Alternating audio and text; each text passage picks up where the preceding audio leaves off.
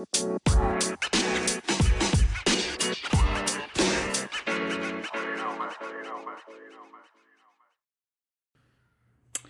there, thank you so much for tuning in. This is Diana Piquet. It's a Monday, and I'm going to be talking to you today about anxiety again. I'm actually coming out of anxiety. It's been a very anxious week, a full week of kind of battling my anxiety. I would say that I probably go through this quarterly. I termed this one humorously to my family, my fall freak out. It seems like I have like a seasonal freak out. I am getting a lot better at managing it, managing myself, managing what comes out of my mouth, managing my attitude about it and supporting myself through it so that I can get to the other side and learn my lessons and kind of move on and get on with life. So this fall freak out, a lot of it has to do with life in general. But I would just kind of like put a blanket of worry and anxiety and frustration over everything. The household, which has not been decluttered. The children, which in my mind don't seem like they're flourishing. Which is kind of laughable now that I'm done with that, but that's what I was feeling last week. My job, which doesn't seem like it's, growing or I'd have time for it, or maybe I made a mistake going back into the hair industry, etc. Well, now that I'm starting to come out of it, I figured I would record and kind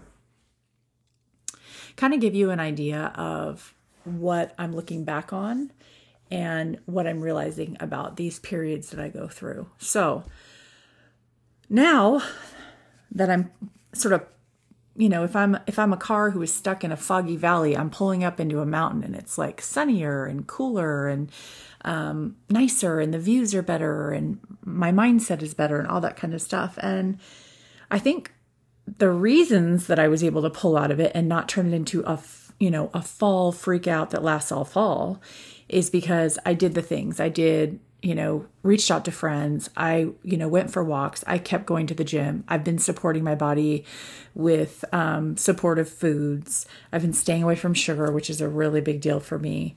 I've been giving myself time and I've been doing those things that for me, and this is very personal. So whatever it is for you, some people are like yogis or, they like to go out and go for a run. For me personally, I love to paint. I don't love to work out, but I really love the results of working out. My body looks better and I feel better. Stretching every day is a huge one for me lately. I just love stretching. It seems to release something in me physically and mentally for whatever reason. I said painting. And then the other one is podcasting. If I'm sitting in my room in front of this microphone, that means I have like an hour to myself. And so it's twofold. I'm making something generally that I'm proud of that helps people. I put it out into the world and it comes back to me with comments or, hey, I really needed that positive message or whatever. So it's become like kind of a hobby that is a very supportive hobby for me. I do kind of keep it under wraps though. So like we had a busy end of the summer and I didn't have time to get all my episodes done and edited and all that. So I don't put a lot of pressure on myself about it. I try and get 2 out a week. And I've been pretty consistent with that. But if I miss a couple here and there, it is what it is, right? So I did those things that supported me, even though maybe I did them for like 24 hours or 48 hours and I wasn't seeing results.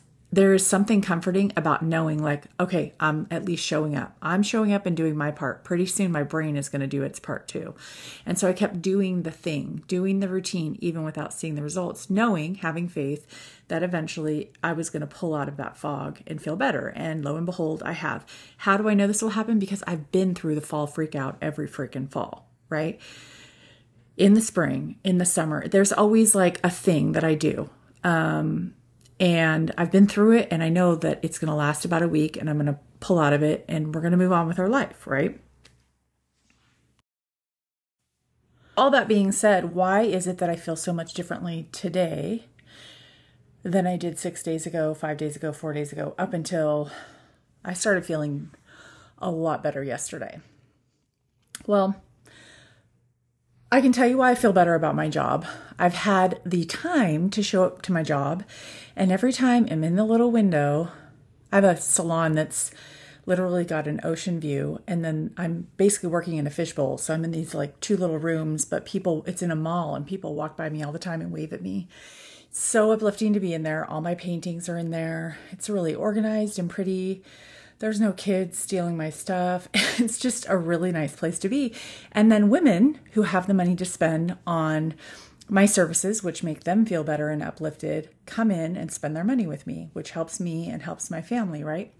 And so actually having the time to be there, to book appointments, to do consultations, to talk to somebody about how hair extensions could help them or whatever, makes me feel like I am thriving at my job.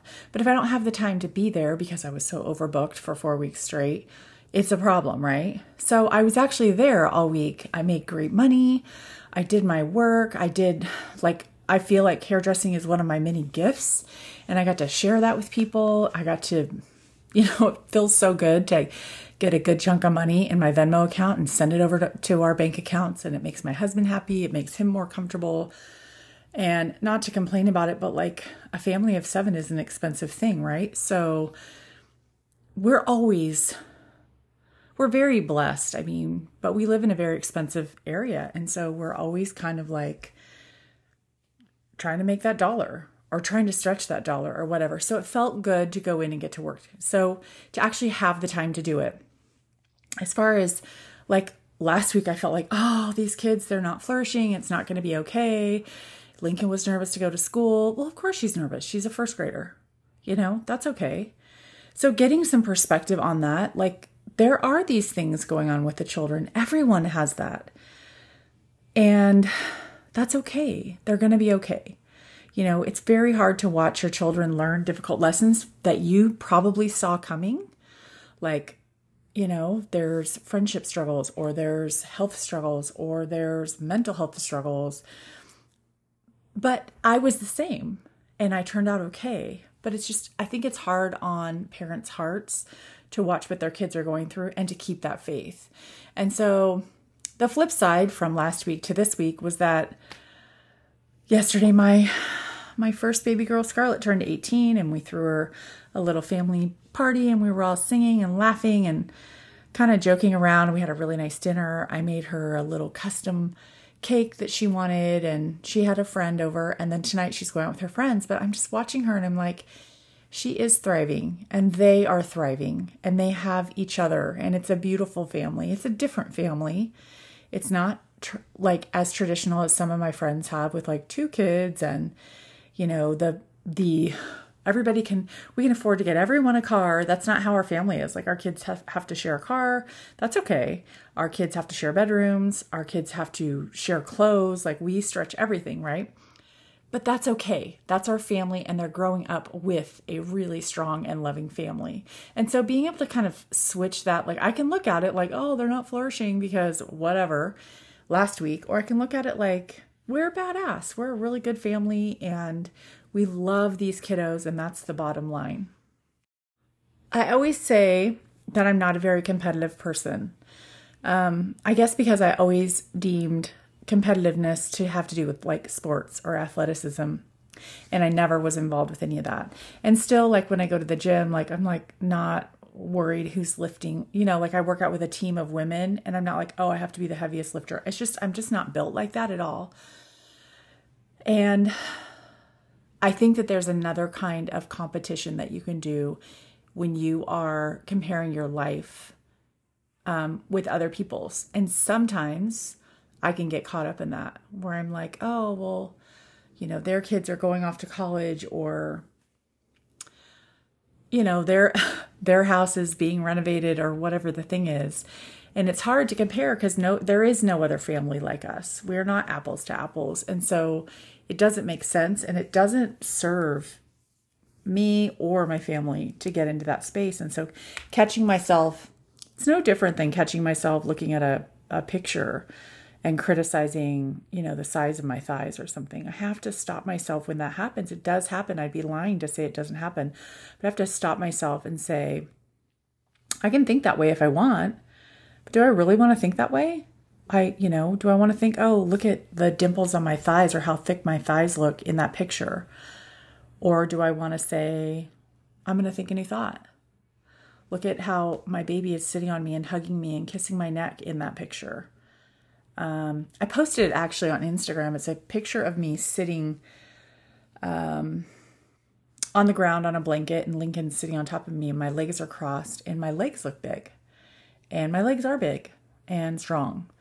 But do I want to sit around and like focus on that? Or do I want to sit around and look at like how the sun is gleaming in my daughter's bright blueberry eyes and she's laughing and it's a beautiful picture. So I have the choice to look at it one way or the other. And I have to ask myself and be honest, like, are you looking at this family or this job or this home or this marriage with this sort of blanket of negativity and looking for the things that are wrong? Or do you want to look at the things that are right and work on the things that need to be worked on, but look for the things that are right, look for the joy? And I feel like that's how things have changed from, maybe 6 days ago, is that I'm able to see much more of the joy. And that's who I want to be. I want to lead this family with joy, with gratitude for all that we have, and not really sitting around and being stuck on the things that we don't have or that we can't afford or that we aren't. Because that's okay. We can't be everything. And I think that, I think that that's a really, really big deal, is getting to a place where you are grateful for what you have been given and for what you have cultivated and being proud of what you have. Of course, we can always reach for more. Of course, there's always goals and aspirations and we want to be reaching for the sky, of course. But at the same time, when you get to a place where that reaching for the sky turns into this running on a hamster wheel and it's throwing you into an anxious place where you don't even want to get out of bed and go take care of your family or your kids, that's when it goes wrong, I feel like. So I'm going to listen to this back. I hope some of this makes sense. To me, it made sense that I really was struggling with anxiety a week ago, and now I'm feeling much better. And I'm so happy that I didn't spin out and say a bunch of crap. That's the worst, when you say a bunch of stuff and you have to apologize and take it all back. I dealt with it with exercise, journaling, podcasting. You guys have heard all about it, but my kids didn't necessarily have to hear their mom be batshit crazy. So thank you for that. I hope that this is a great Monday for you. I hope that this is a wonderful week for you. I'm definitely setting the intention for myself that it's a easygoing, laid back, fairly well organized, fun week where I'm looking for the gratitude in my life and seeing the little teeny daisies that are growing in the grass when my 6-year-old goes out to play soccer. I hope, and wish that for you as well. Have a great day.